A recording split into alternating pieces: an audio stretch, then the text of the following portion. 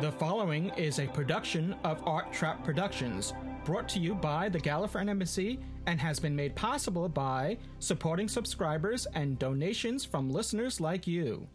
This episode brought to you by Podshock supporting subscribers. Go to arttrap.com/Podshock supporter to become a supporting subscriber. Support the show and get extra content and other bonuses. This episode brought to you by Audible. Get a free audiobook download at audibletrial.com/Podshock. Over 85,000 titles to choose from for your iPod or MP3 player. This episode also supported by the Podshock Podcast Companion app for the iPhone, iPad, and iPod Touch, now in the iTunes App Store. Live from Bourbon Street, it's Doctor Who Podshock.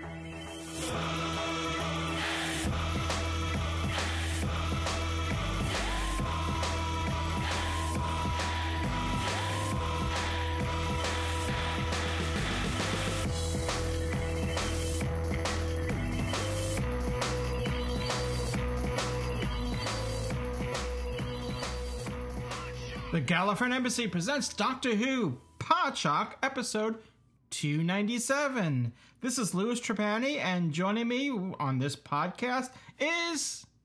well, actually, it's just me, Louis Trapani. Yes, I'm flying solo for this mission, and there's a reason for that. We are...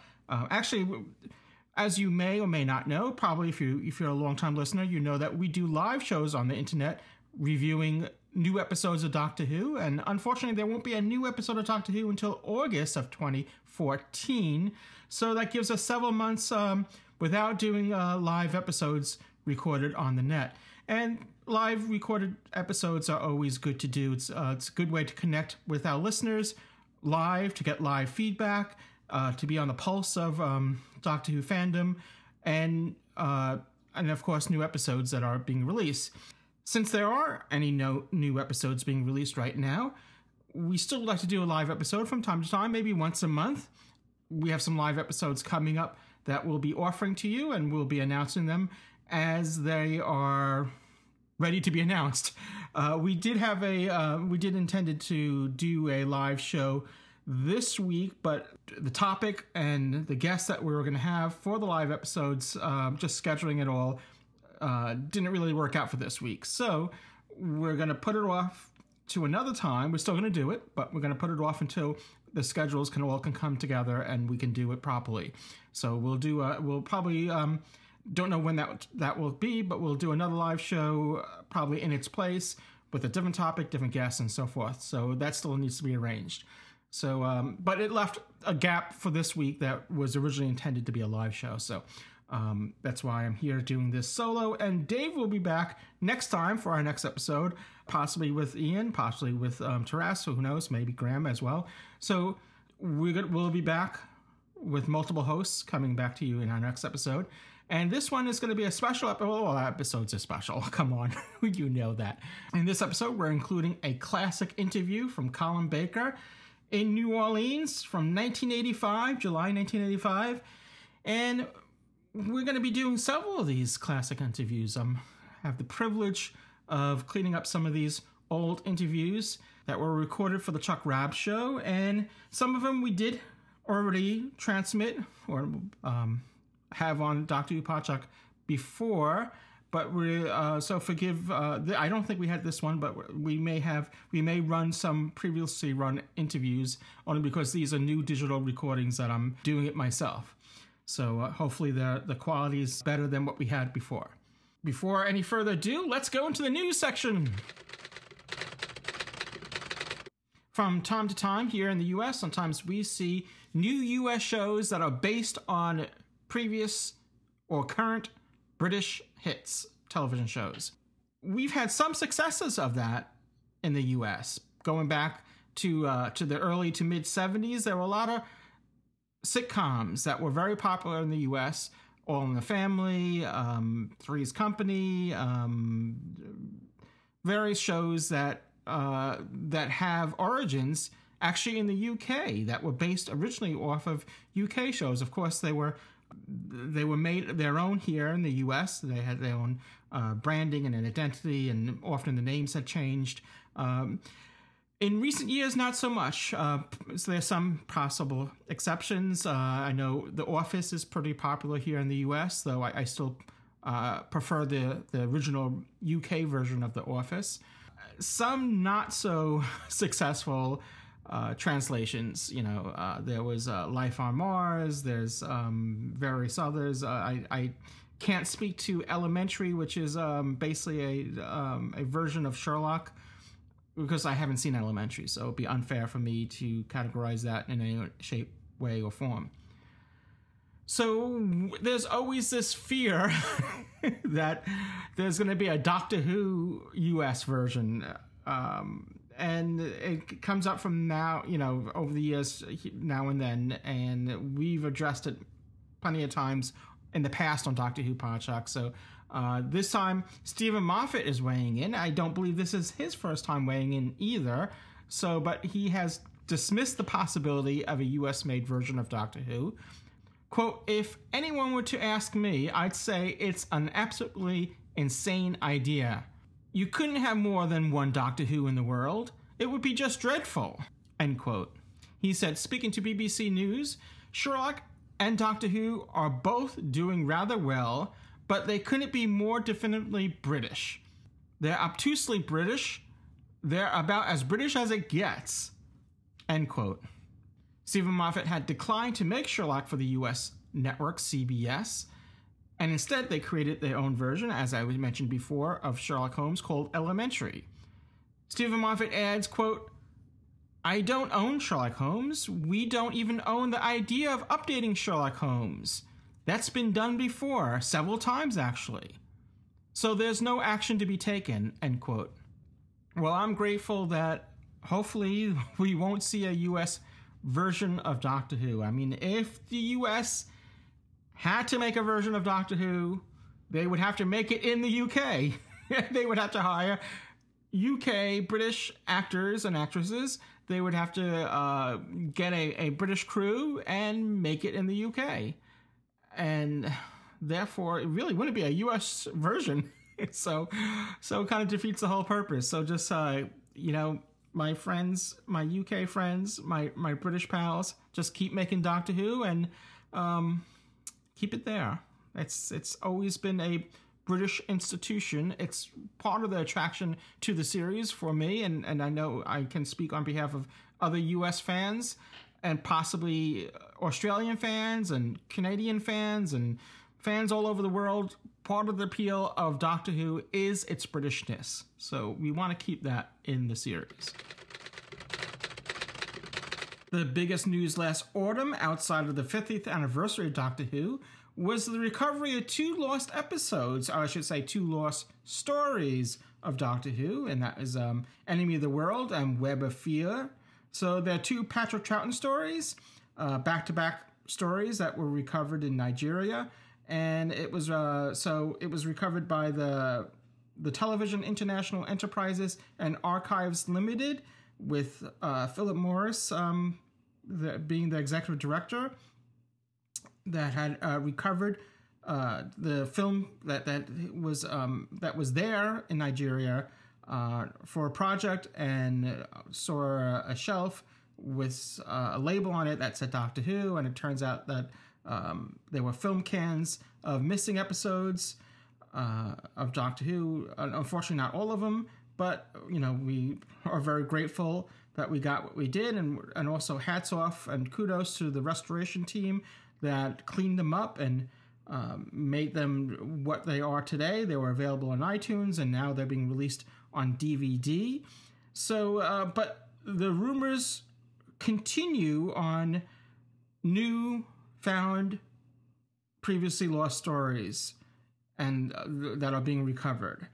So unfortunately, there's no news to tell on this front. The search continues on. I don't think there's any truth to these a lot of these rumors that are saying that all of them have been found and they're just waiting to release them all. I would be I hope I'm wrong. I hope that rumor is true, but I suspect it's not. And I think if we're patient, we may see some other Doctor Who stories come to light. Hopefully, they'll be found in places that where hopefully they're still searching.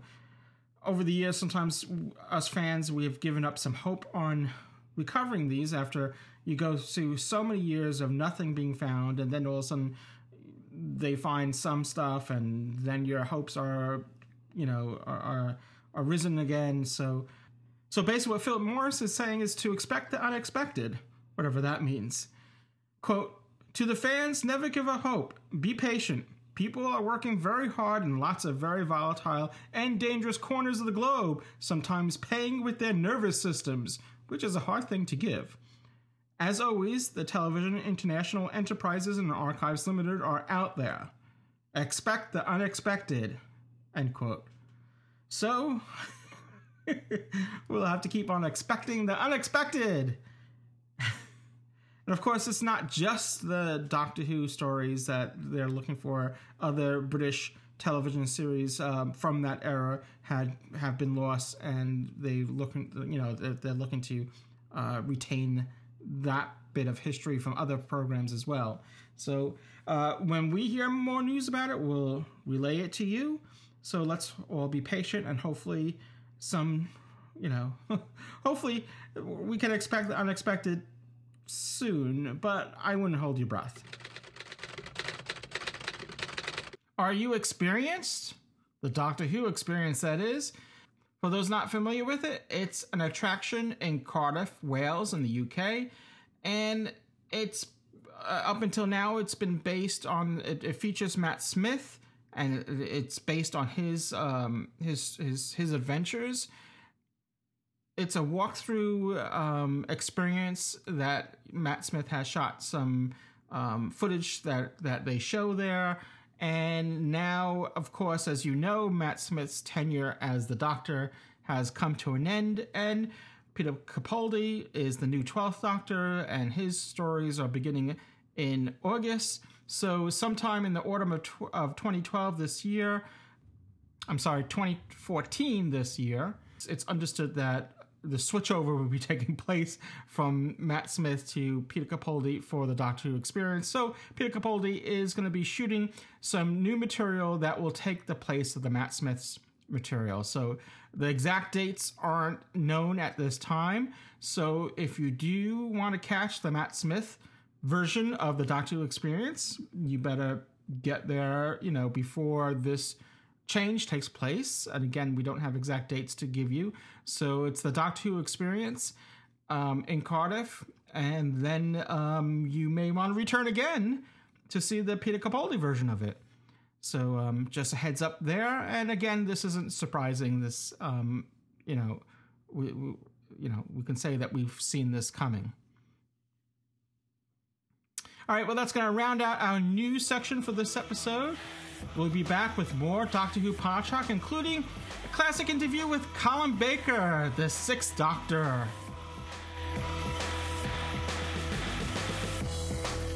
You're listening to Doctor Who Podshock. This is Colin Baker.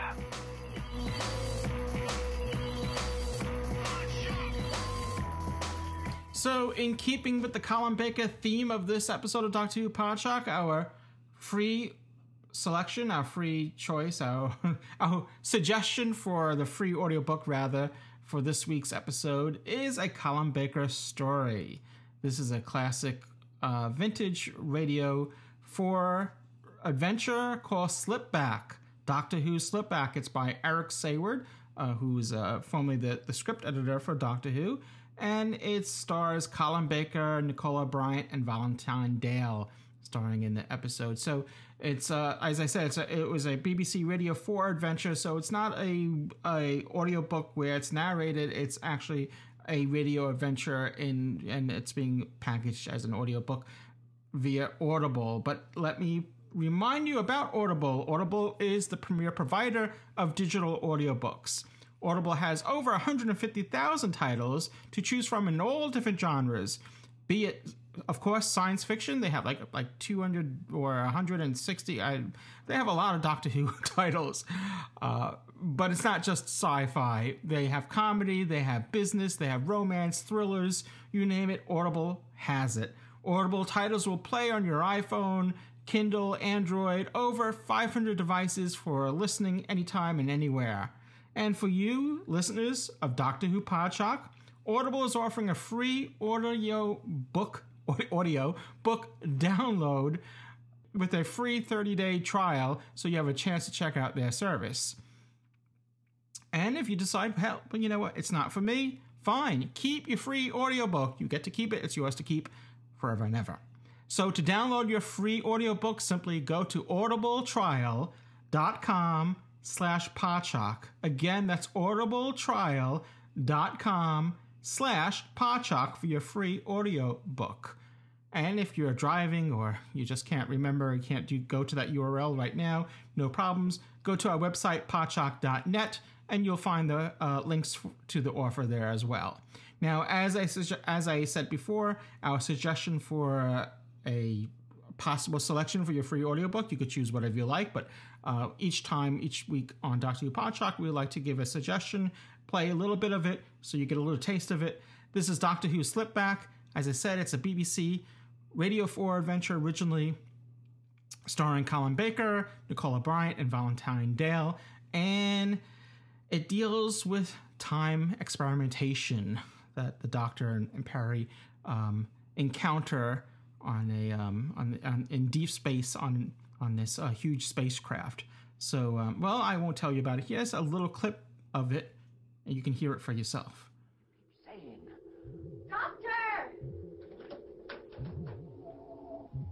Doctor, wake up. And what do you think you're doing? Doing? I'm waking you up. What do you think I'm doing? I had a voice inside my head that was trying to tell me something. Well, I'm sorry to interrupt your dreaming. It's just that something rather frightening has happened. You don't understand, Perry. It was much more than a dream. After what you drank last night, I'm sure it was. What? Come to think of it, when was last night? On second thoughts, don't answer that question. Do you not recall a small drinking establishment on Zurich Minor, full of very strange people? Now you mention it, that's right. We stopped to ask directions. And 3 bottles of Voxnick later, we left. Is that what it was? It was hardly fruit juice. I had some myself. Ah, I am a little naive when it comes to this sort of thing. 3 bottles worth? I was very thirsty. I drank it very quickly. Didn't notice till I'd finished the last bottle. Anyway, in spite of last night, I'm still convinced the voice I heard was trying to tell me something important. Like the fact that TARDIS has materialized. Already? That's quick. But not where we're supposed to be. That isn't good. We're still in deep space, alongside an enormous freighter. It's gigantic. It's so large I can't get the scanner screen to zoom out far enough to get it all in. How odd. I wonder what caused her to materialize. I don't know, but she isn't very happy. At least the console isn't. It started to wink, flash and grunt like some dirty old man in a park. Really? Yes. That's why I woke you up. I was scared. Interesting. That I was scared? But I should hear a voice as the TARDIS makes an impromptu materialization.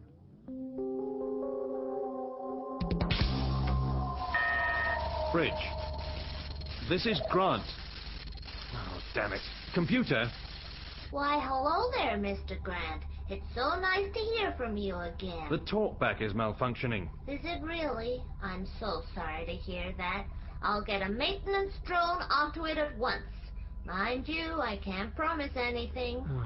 There are so many things happening aboard this ship I no longer understand. You know, I keep hearing voices. It's all very confusing. Sorry. What's the matter with you? You're only programmed to sound like a dizzy dame. You're not supposed to act like one. Are you drunk? Machines don't drink alcohol. Have you informed the captain what's happened? I have indeed, and he's very concerned. In fact, he's become quite ill from worry. Oh. How ill? It's difficult to tell, but I have the feeling if he doesn't hear some good news soon, he could get very bad. As a matter of fact, he would quite like to see you. Any chance there might be some reassuring snippet I could pass on? I'm almost too terrified to inquire. The last time I did, all the search party had managed to find were the dead men's boots. Come on. Come on. Nothing. It wasn't like that a few minutes ago. Sorry. You said there was a grunting noise from the console? That's right. It went... You sure? You don't think I'd invent a stupid noise like that? That's it. That's the sound I heard. That's bad. How bad? Very bad. That noise indicates time spillage. It's what caused the TARDIS to materialize alongside that ship. Someone on board is experimenting with time. That could damage the space-time continuum. It could destroy the past and future history of the universe. Let's find out what's going on. There you are, Mr. Grant. The captain is very impatient to see you. I came as soon as I could. If you wouldn't mind slipping into this sterilized gown, sir. Of course. How unwell is the captain? Oh, very unwell, sir. You know how personally it takes everything. I've had to confine him to a lava bath, and it has proven necessary to drain his sinuses 4 times in the last hour. I see. That unwell, is he? Poor captain is a martyr to his responsibilities, sir. Trouble is, he always manages to give his wretched diseases to everyone else on board. Well, even when the patient is isolated, contagious infection is very difficult to contain. Maybe. But we no sooner go down with whatever he has psychosomatically created than he gets better. The captain has an amazing constitution. Conveniently so. Then let's hope you have sufficiently good news to prevent his further deterioration. This way, sir. Mr. Grant to see you, Captain.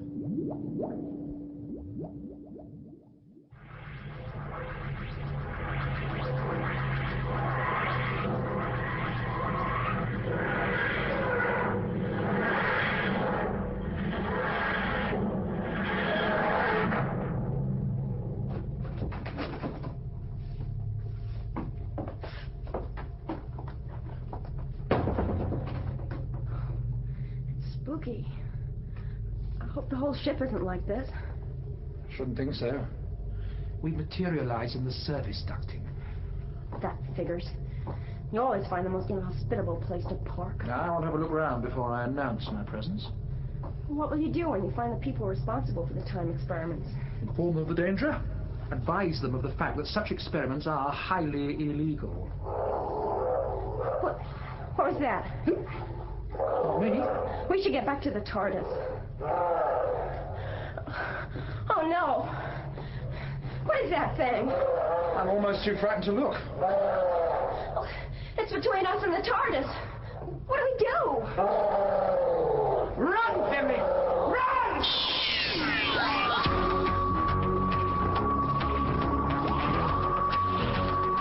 Again, that's Doctor Who slip back.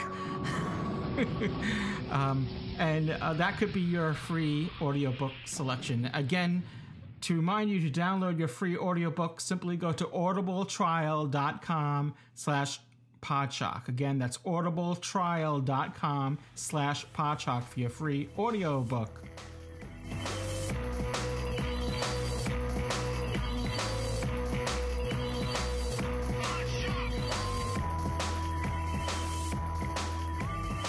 And we're back with Doctor Who Podshock, and again, this is Louis Trapani, and as promised, what follows next is a classic interview with Colin Baker, the Sixth Doctor.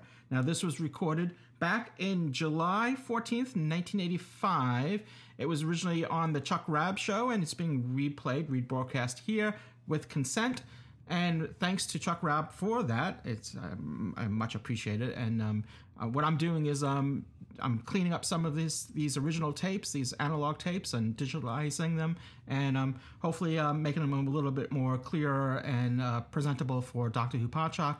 So there are going to be some that we may have played already in past episodes of Doctor Who Podshock, but even still, it's always good to re-listen and revisit these interviews. They're historical now.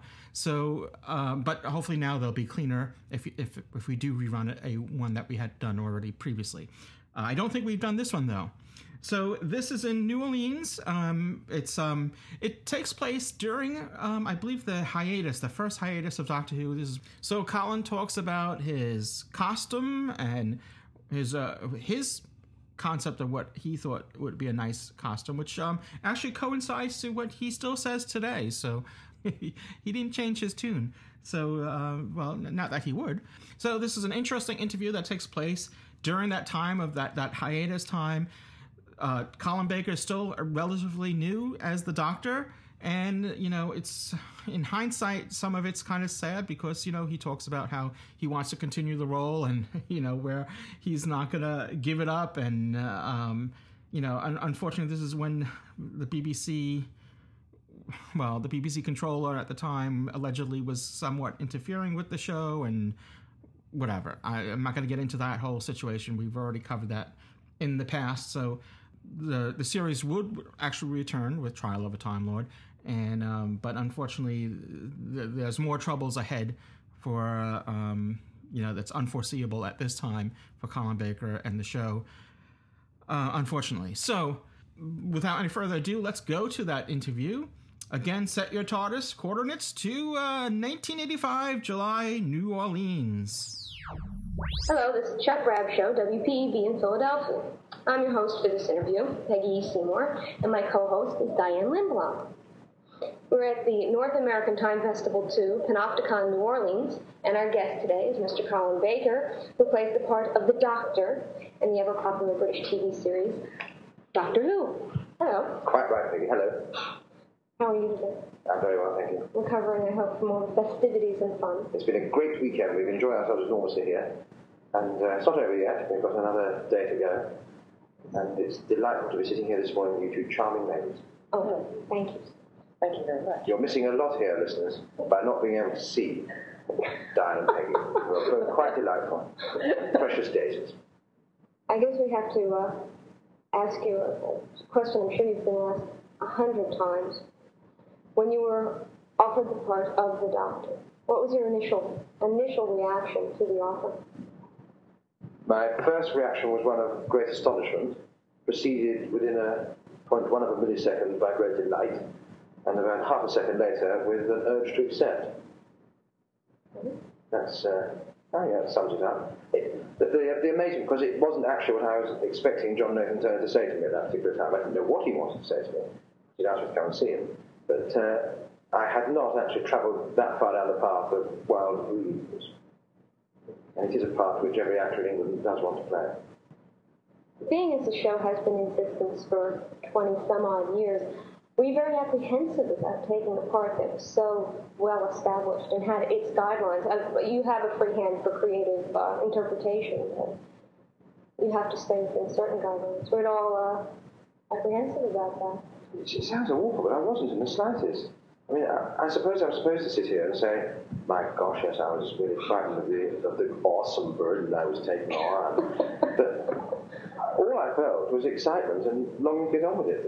The worst bit about it was the fact that we agreed that I should play the part in, I think, around about June or July of whichever year it was. I have several years, I think it must have been 83 now.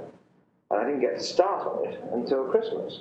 So I had sort of 5 or 6 months of being all geared up, ready to go, not actually going.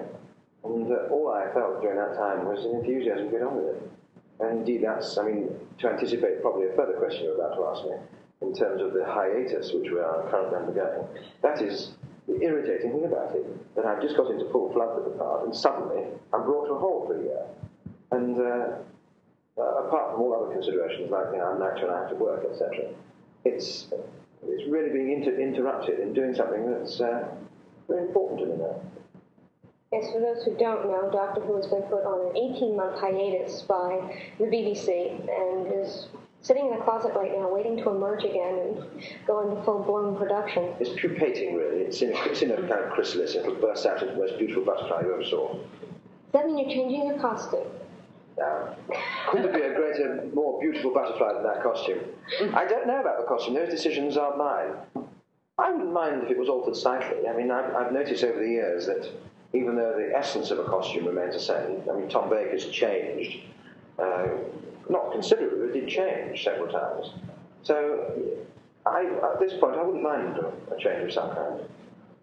But the costume is quite something, isn't it? It's rather loud. I think basically, I mean, the way I view the costume was when we started off, we had to decide on something. I bought books of costumes with the ages and design books, and I really couldn't come up with an idea. But the only costume that I really thought I would like would be one that's already been collared by the master, that kind of black, totally sort of austere look. In retrospect, I was probably wrong. John Nathan Turner's idea, which I think was a good one, was that the costume would be totally tasteless. And then the designers came up with that costume that we all know and love now. And I think that the mental attitude of the Doctor when choosing it was clothes don't actually matter a hoot. And that makes a statement of some kind, so let's have it. I don't think Doctor Number 6 cares about clothing or things. It's all rather than we think. I think that goes with I'm the Doctor, like it or not. Yeah. Same attitude. My jacket, like it or not. Yes. We have noticed that in Twin Dilemma you had one that was extremely bright and that a lot of people call a Technicolor Dreamcoat. And then in the rest of your season, your first season, it seemed the colors seemed to have toned down somewhat. Was there a reason for that because of the CSO procedures, or? I'm surprised to hear you say that, because it's exactly the same coat. Without any question, there's not a detailed change in their costume from Twin Dilemma to the next season. All that might have happened is that your expectation of the costume in the interim between Twin Dilemma and seeing it again exceeded the actuality. You probably thought, my God, that was horrendous. And when you saw it again, thought perhaps it wasn't so bad. It's the same costume.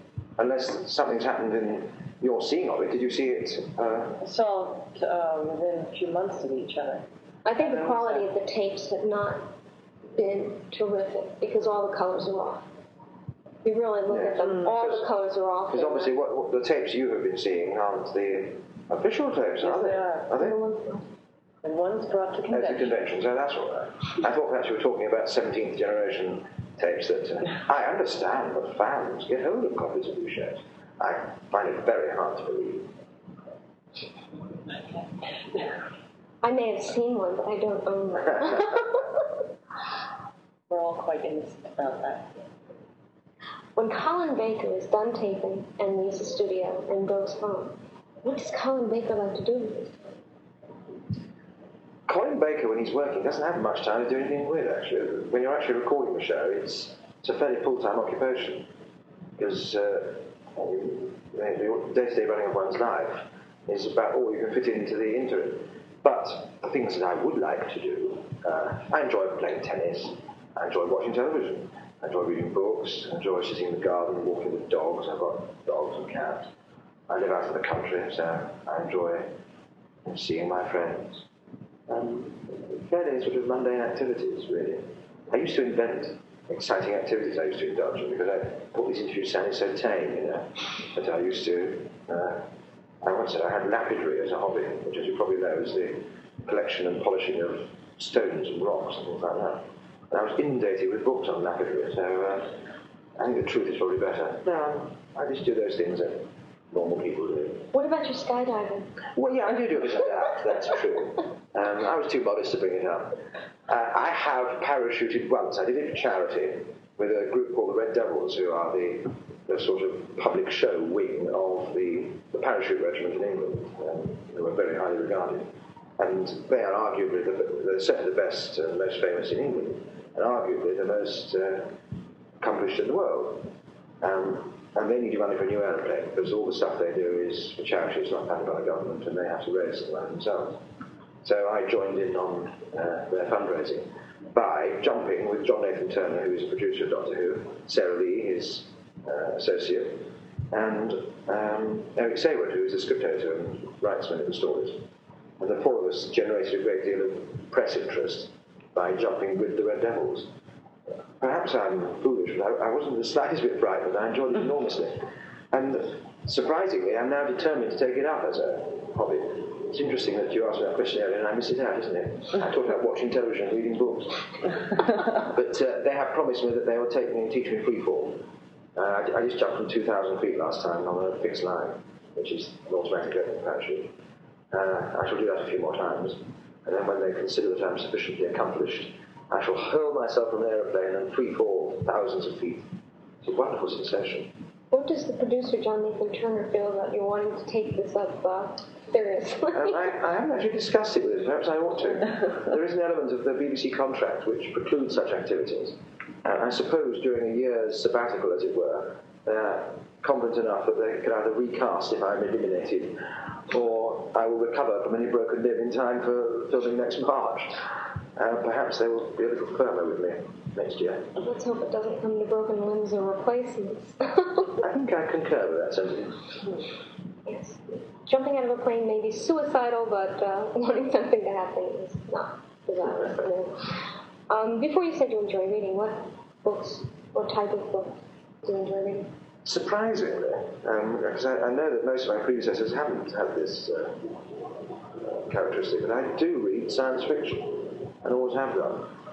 I do feel sometimes a little bit, not ashamed, but I feel that I ought to be reading some of the more serious literature, and I buy the Booker Prize winners and the famous novels of our day, and they sit on my shelf, and I think, I will read that one day, and I don't. I tend to read my Anne McCaffreys and my Ursula Le Guins and Isaac Asimovs and Dune books. The latest ones I've been reading, sometimes I have a chance to read, are the Thomas Covenant double trilogy books, which I enjoy enormously. Mervyn Peake is a great favourite of mine, the Gormenghast trilogy, which is a new science fiction that's into the realms of Gothic fantasy. If you haven't read the Mervyn Peake books, I strongly recommend them, more wonderful. But I do like escapist literature, and that's what all that is. And I think science fiction for a long time has been not accorded its true merit. I mean, all it is a genre in which writers can have a limitless imagination. I mean, you can write in science fiction your Charles Dickens book, or your Wuthering Heights, or your social comment, or satire, or whatever. The scope is endless. All you're doing is saying that you are no longer limited to experience that the Earth has had up to today. I think it expands the horizons of potential literature. It's a wonderful book. We understand that you have a new baby daughter, Lucy. Are you very proud of her? She seems to be a very intelligent little girl so far at 17 weeks. How very perceptive you are, yes. Obviously a potential genius. We've already planned which Oxford College she'll be going to, and her first degree. It's very interesting. There was a girl in England who obtained entrance to Oxford University to read maths at the age of 13, maybe even younger. She was on television recently.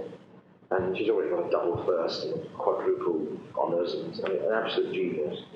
And we're already thinking in our minds that Lucy is probably going to get the same qualifications at about the age of 3. But I do think that most parents have that kind of fond attitude to their children. She's a delight. All I can say is that all of those of you who had children who are listening to this know exactly what I mean. It is not an experience that I had fully appreciated the wholeness of before it happened to me. And there is something about looking at that little 4-month-old bundle of giggles that smiles at you that makes everything very firmly in its correct perspective. I know what the important things are now. I guess the 18-month hiatus is kind of nice in the fact that you get that 1 year of... It's wonderful. I've publicly called this paternity leave. I think it's very enlightened of the BBC to institute paternity leave, because maternity leave is a well-established precedent, but to allow the father to have a year to enjoy his baby, excellent idea. What are your plans for the future? I know Dr. Who, they will have to pry you out of that part with a crowbar. You're quoting me, I think. I admit it, that's a direct quote from you. But do you have any plans? Well, it's quite interesting that during this year's hiatus, I thought there would be a lot of other things happening. I suppose I put myself out of the way a bit by deliberately not going out seeking it. I've been offered lots of theatre work.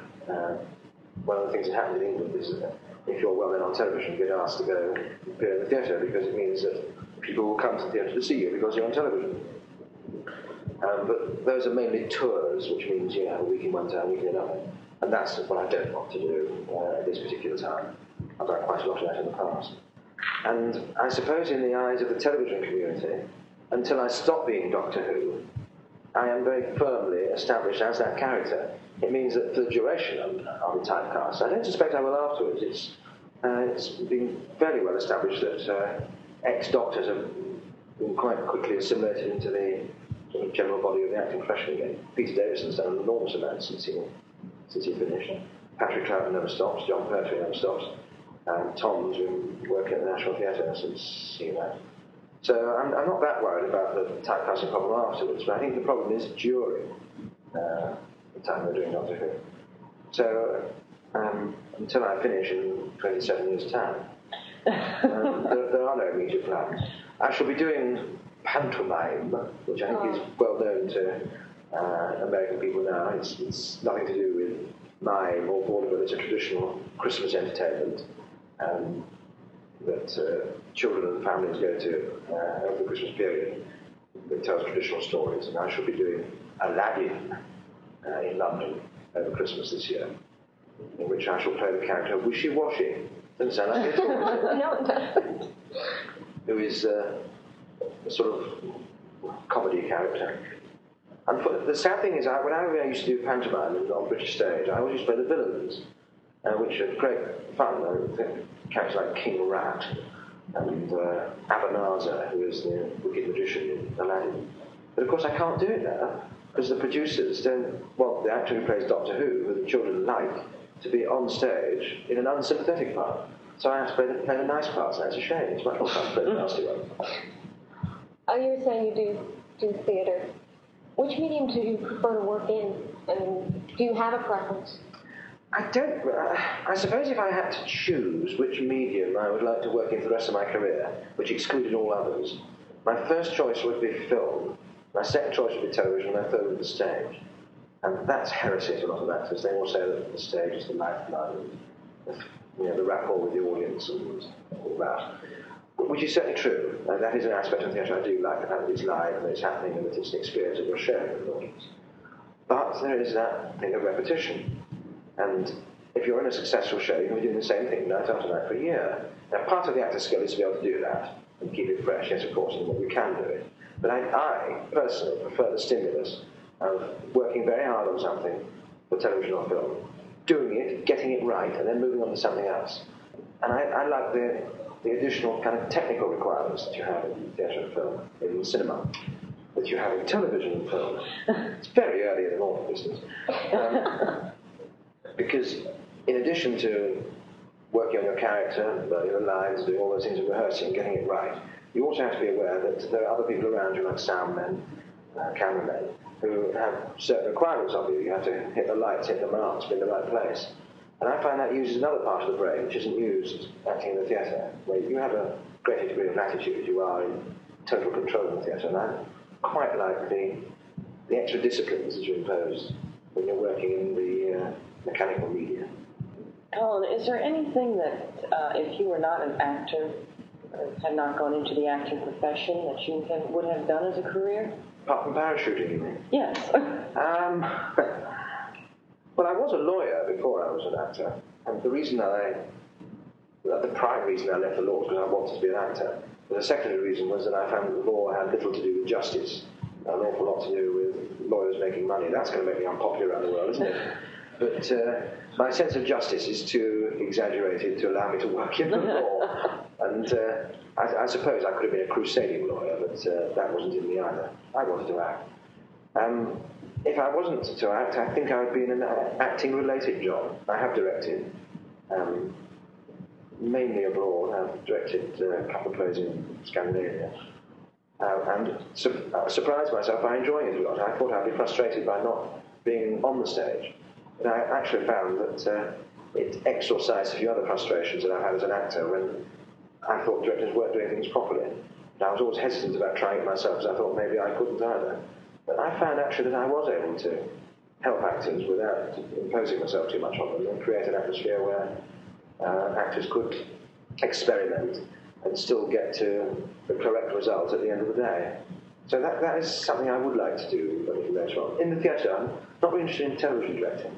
And having said I prefer acting in television, I suppose that's somewhat of a contradiction, but I think for a director, theatre is a more exciting medium, because you can put the play on, go away and leave it, basically, and come back now and then and see how it's going. Its life is longer, that's why, I suppose. In television, you direct it, it's done once and it's gone. As a director in the theatre, it's a living creation that you can come back and shape and send on its way. Yes, I would like to do that. What kind of law did you practice? Curiosity question. I was allegedly a solicitor. We have a different system in England, as you possibly know. We have solicitors and barristers. They're roughly comparable in medicine, general practitioners and specialists, in the sense that the general public can't go to a barrister directly, they have to go to a solicitor, in the same way as they go to a general practitioner or doctor, who, if he feels that they need the services of a barrister, will employ one. But they do things like buying, selling houses, drawing up wills, representing people in the lower courts. You are such a dynamic and energetic actor. Well, personal bias. Well, thank you, Peggy. Well, you're welcome. Will we ever possibly get a chance to see you stateside? I realize you've been offered something, but would you ever like to come stateside to do some work? Oh, would I ever? Yes. Yes, I'd love to. Every English actor wants to come and work in the States, but for many reasons. I do have to say the principal reason is that there is a marked difference between the rewards in the two countries. A successful television actor in England will make a living roughly comparable with a dental assistant. And I don't mean a dentist either, I mean a dental assistant, which is not the case in America. The difference between, let us say, JR, who is arguably one of the best-known faces on American television, and myself, about 8 years ago, when on British television I played a very similar part, would I should think be in the region of about 10,000 to 1 in terms of remuneration. I mean, it really is a phenomenal difference. I'm not saying that I consider myself underpaid to that extent. I mean, it may well be that American actors are overpaid. Except in an open market, everyone is entitled to what they can negotiate. So in that respect, yes, obviously I'd love to be a very rich person and come over here and do American television. Also, there's a kind of glamour about American television. We have the things that we do well, which I think are things like Masterpiece Theatre. And indeed, so can American television, but where they excel is in programs like Dallas and Dynasty, where they can put it on with class and style and pizzazz. And that's something that British television either chooses not to do or can't do, maybe because of resources. But it would be wonderful to swan into an episode of Dallas or Dynasty, as you call it. Yes, I'd enjoy that very much. I think it's rather funny that over here we look forward to the Masterpiece Theatres, the new season when they come over, and over there everybody looks forward to New Dynasty and Dallas going over there. Yes, yes. Interesting cultural exchange. Yes, it does. It's interesting that what could be called the sort of, I mean, it's not my words, but other people call the trashy gloss, is what we don't make but want, and what you could call the sort of the real class production is the stuff that America doesn't make that much of, but also wants. Maybe we should all do a bit of each other's. Over the years watching Doctor Who, you'll see a character and go, oh, they were on Masterpiece Theatre, and you recognize them from that. Because, well, there was once a very scathing article put out by a national TV magazine that referred to Doctor Who fans as, what was it, not having enough class to watch Masterpiece Theatre or something like that. Saying that we were, it did not give a very good. They looked at us as fanatics, and that we were not very intelligent, and we had no taste.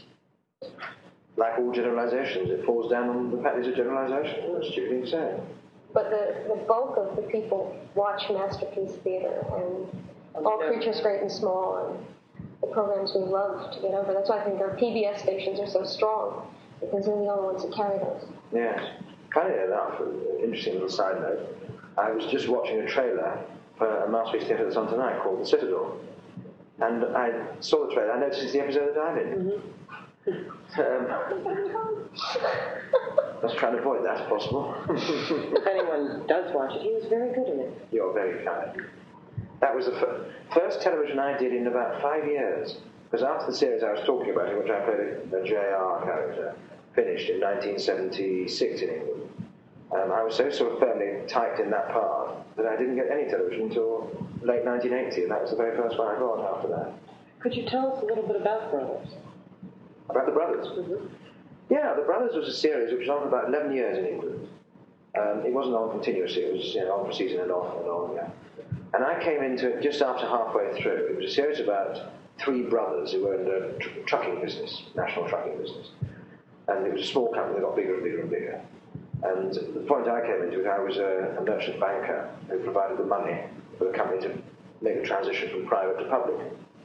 And as a part of the deal, I came in as managing director and gradually did a kind of JR on the company, took the whole thing over, and the difference between my character and the JR, which I thought was quite interesting, was that mine was totally honest, totally legal, totally straight, but utterly ruthless, and used business rather than devious methods to eliminate rivals, and did it with great shrewdness and cleverness and without any emotion whatsoever. He lost out in his private life, much like JR does. And many people have said that character was a kind of prototype for the ruthless businessman. I enjoyed doing it. It was very exciting. And my main protagonist in that show was an actual Kato Mara, who has recently joined the ranks of the Doctor Who villainesses. And she was playing the kind of good business lady who was up against me. So it's quite nice that Kate and I are now working together occasionally in Doctor Who. In reverse roles. We're on the other side of the fence of good and evil. Our guest today has been Mr. Colin Baker of the British TV show Doctor Who, and we thank him very much for being with us and spending this wonderful time with us. Thank you very much. Peggy and Diane, thank you very much. It's been a great honour to be on the Chuck Rabb Show, talking to you. Thank you very much. Chuck Rabb Show, WPEV, Philadelphia. And we thank Chuck Rabb and the Chuck Rabb Show, as well as Peggy and Diane there for interviewing Mr. Colin Baker. And thank you, Mr. Colin Baker, for the interview as well. Once again, this took place in July 1985, and I had the fortune of also interviewing Mr. Colin Baker at that time, in that time period, in the mid-1980s. He was always a good interview. He was always gracious with his time, and it was always interesting, the stories that he had to say, and the other things that he had was working on, either concurrently or his activity with unfortunately he lost his son to SIDS, sudden infant death syndrome, and he was active in that. Did a lot of has been doing a lot of volunteer work and charity work for that cause. Here in this interview, his daughter Lucy had just been born. I think was 17. She was 17 weeks old here. So, if I believe you've seen her if you saw most recently during the Christmas season, Doctor Who, the Five-ish Doctors reboot. There's a scene there with her, with Colin Baker and his various daughters there. He has I think 4 of them, if I'm not mistaken. They're on the sofa. I'm not going to spoil the scene for you, but if you haven't seen it yet, that's something that you definitely want to catch. Once again, that's Colin Baker, Sixth Doctor, right in the middle of the hiatus. I remember seeing him back. This was in July. I remember I first saw him, I think, in February of that year. Or was it the year before? I think it was that year. Yeah, it was that. It was... he was appearing at a convention in Pennsylvania, I think. Yes, if I'm not mistaken. Perhaps Chuck Rabb was there too. I know. So I'll have to ask him about that. Yeah, him and John Nathan Turner were at I think it was at Valley Forge. Anyway, again, thank you all those that were involved, and we'll be bringing you more of these interviews in the near future. So we'll be right back with your feedback.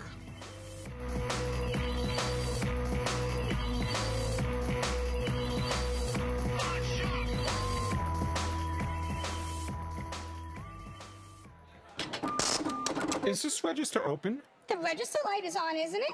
Did you find everything you needed? Yeah, I think so. What you got here? Let's see. 1 veggie wrap, $3.69. 1 latte, $3.95. 1 slice of marble cake, $1.75. 1 Doctor Who monthly magazine, $8.99. Doctor Who 10th Doctor figure with adipose in 1995? I take it you're a Doctor Who fan. Yes, how did you guess? Uh-huh. And what's this, Doctor Who Podshock? It's a podcast. A podcast? There's no price on it. I need a price check! Frank, I need a price check! Please come to the register, I need a price check! Yeah. How much is this podcast? I don't know. I don't see it listed here. Well, I gotta know what to charge him for it. Well, what do you think it's worth? What do you think this podcast is worth? This podcast is made possible in part by support from listeners like you. I'd like to take this time to thank all our Doctor Who Podshock supporting subscribers. I know those that are still with us. I know we did lose quite some of our subscribers during the hiatus that we were in. Speaking about hiatuses, after Superstorm Sandy hit us, it was a devastating storm. We had to rebuild literally from the ground up. You know, we weren't putting out new shows during that time, and you know, so I know a lot of our supporting subscribers had fallen off, and that's understandable because, you know, they didn't know if the show was coming back or not, and you know, and every time I wanted to give an ETA on when the show was coming back, it turned out that for every, you know, 3 steps forward, we had to take 2 steps backwards.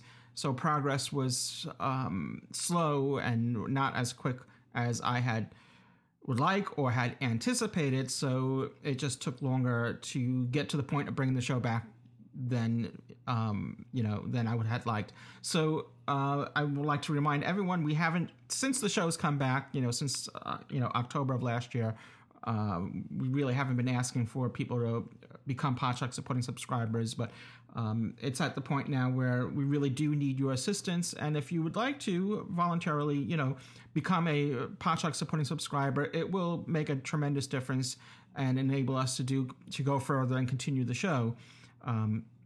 So if you enjoyed this episode and our review episodes, and you want to for us to continue on, we do appreciate that support. It makes I know it's only a few dollars a month, but it makes a tremendous difference so that we can continue to bring you this show. So if you would like to find out more about it or to become a member, simply go to our site, podshock.net or arttrap.com, and you'll find a banner on the top to become a Podshock supporter, and clicking that banner will bring you to the page where you can get join or find out more information about it. What we'd like to do is give extra content for those that are supporting subscribers. So we haven't done an extra show, a Doctor Who Podshock extra show, since we've come back, since Superstorm Sandy hit, but that's something that will start soon enough. We have some material that will give as extra content to supporting subscribers. Maybe interviews like this, who knows. Once again, thank you for all those that stood with us, those that have become subscribers since Superstorm Sandy. And in order to get us back to where we were, it took it was an undertaking, both physically and financially, unfortunately. So we're pretty much very much in a hole right now. So we do very much appreciate that support, and every little bit does help. There's also a donate button on our site, and you can help that way too with any amount you like.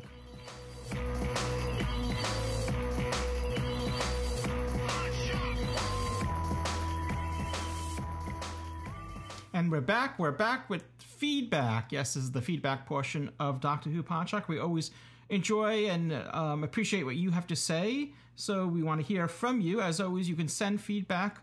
Since this is a audio podcast, the best way to send feedback is via a audio piece of feedback, be it from our Podshock public call box, or you can record something on your own and send it to us at feedback@podshock.net. If you have a smartphone, you most likely have a voicemail feature, which not a voicemail, a voice memo feature, which you can record something, keep it short to about maybe 3 minutes or so, and send it to feedback@podshock.net, or you can call the Podshock public call box at 206-337-4699. Again, that's 206-337-4699. 4699. It's we don't charge you anything for it, but it is a 206 area code in the U.S., so just be aware of that if whatever local carrier charges apply.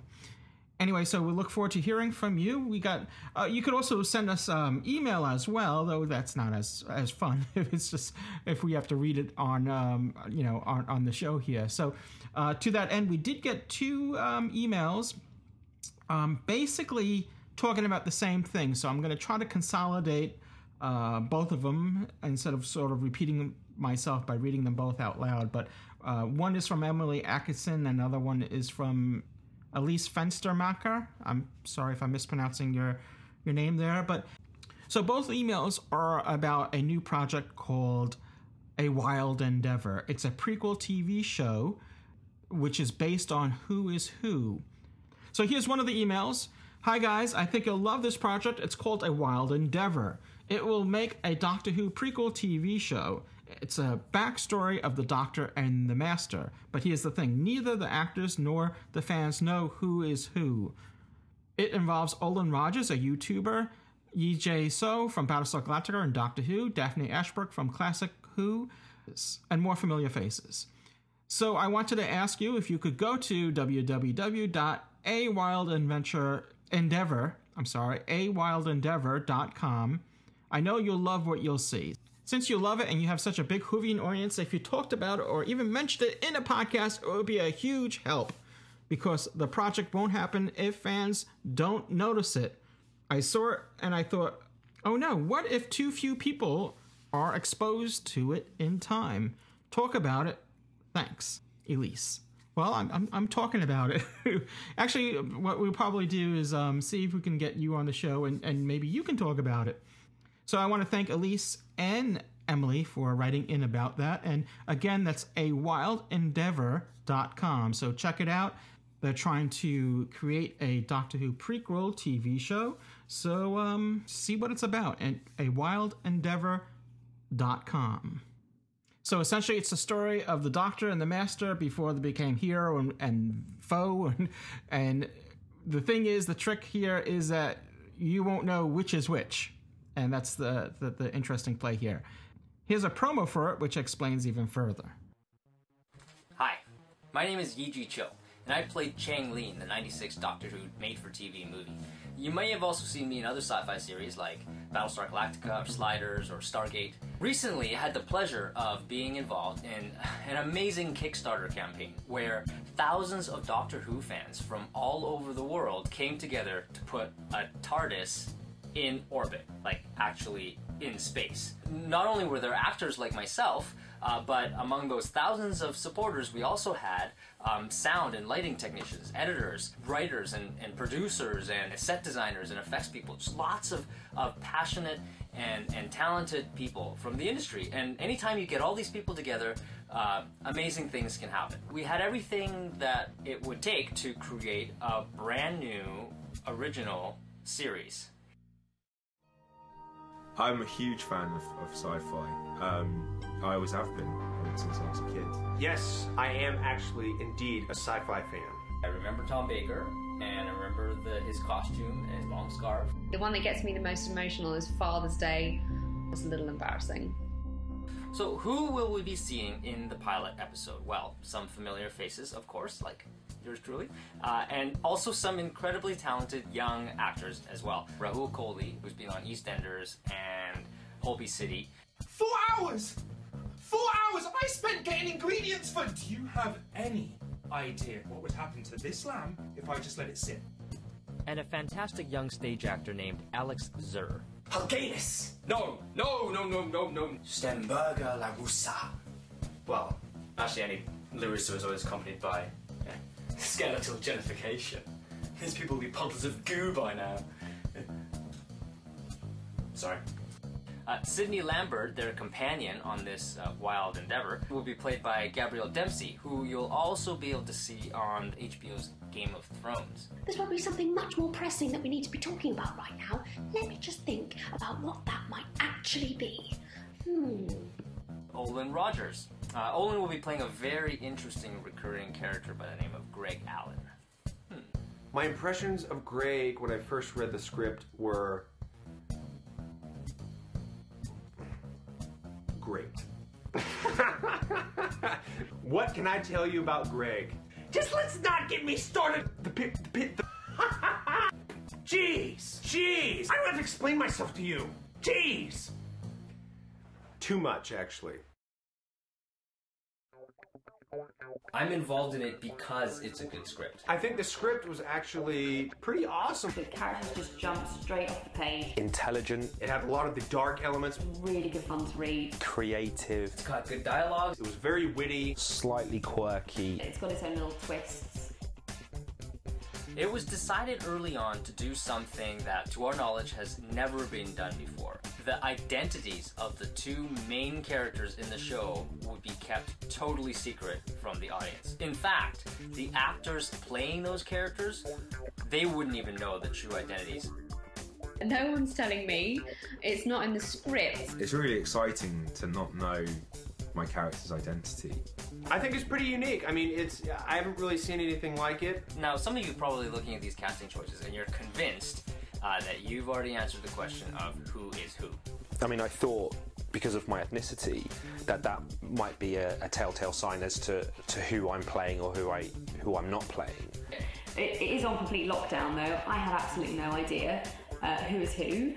Sure, they've filled the pilot with all kinds of clues and everything, but some of them are there to deliberately mislead you. I thought I had an inkling at one point, and then that changed after a few pages, and then it changed back again. I'm going to just have to get involved, work with the boys, and make my own decision. I really hope that when I do, it's not too harrowing and heartbreaking for me, and that I get it right. I mean, I was assured by the creative team that both the lead characters were an open ethnicity call. I'm interested to see how it's going to be done. I can give you one clue, and that is it has to do with a particularly problematic scene that die-hard fans have been trying to explain since January of 1976. A Wild Endeavor will finally put all those questions to rest. And when it does, you'll realize why you haven't figured out who is who. This project is a great opportunity for the fans to have a lot more input. I think it's pretty cool that the fans are actually they're letting fans kind of get involved in an episode and have a direct input into the creation of this show. It's something that you're starting to see through new media like online and stuff like that. Whether it be telling friends and family or posting on social networking sites. You can go on Facebook, you can follow us on Twitter, and you can just tell other fans about the project. These projects are, quite frankly, they would never see the light of day without the support of people like you. By involving the fans, that's you by the way, getting your support and casting the series by actually shooting the pilot episode, we'll be bringing this new show to the network, gift wrapped, ready to go with a built-in audience. That's you. I think the biggest way that fans can really be a part of this is the simplest way, and it's literally just to spread the word. Help us through Kickstarter, and then you'll find out exactly the same time that I do who is king. So please, join us in this wild endeavor. Make your voices heard. Together, we can do this. Once again, the website for it is www.awildendeavor.com. So check it out. What do you think about A Wild Endeavor, this project? Let us know. Send us your feedback or on anything relating to Doctor Who. Once again, you can call our Podshock public call box at 206-337-4699. Night or day, it works as voicemail. Call, leave a message, keep it like around 3 minutes, no more. Leave a name if you like, just so that we can refer to you by name. Or you could record your audio message and send it to feedback@podshock.net. So that's going to bring us to the end of this episode of Doctor Who Podshock, and as always, I'd like to thank you for listening. It's been a delight, and stay tuned for our next episode, which we'll be back reviewing another story of Doctor Who, one that we haven't reviewed before. It's new, it's old, it's classic, it's well, I'll I won't give it away, but you'll have to stay tuned for it. And Dave should be back for that, and possibly other co-hosts as well. So thank you for joining me on this solo adventure, and we'll be back next time. So until then, cheers, everyone. You have been listening to Doctor Who Podshock, presented to you by the fan-run GallifreyanEmbassy.org. Doctor Who is owned and trademarked by the BBC. Doctor Who Podshock is not affiliated with the BBC in any way. Doctor Who Podshock theme music by Jeff Smith at thejeffsmith.com. This has been a production of Art Trap Productions and has been made possible by supporting subscribers and donations from listeners like you. This podcast is also supported by the Podshock Podcast Companion app, now in the iTunes App Store. Visit arttrap.com for more information on this and other podcasts.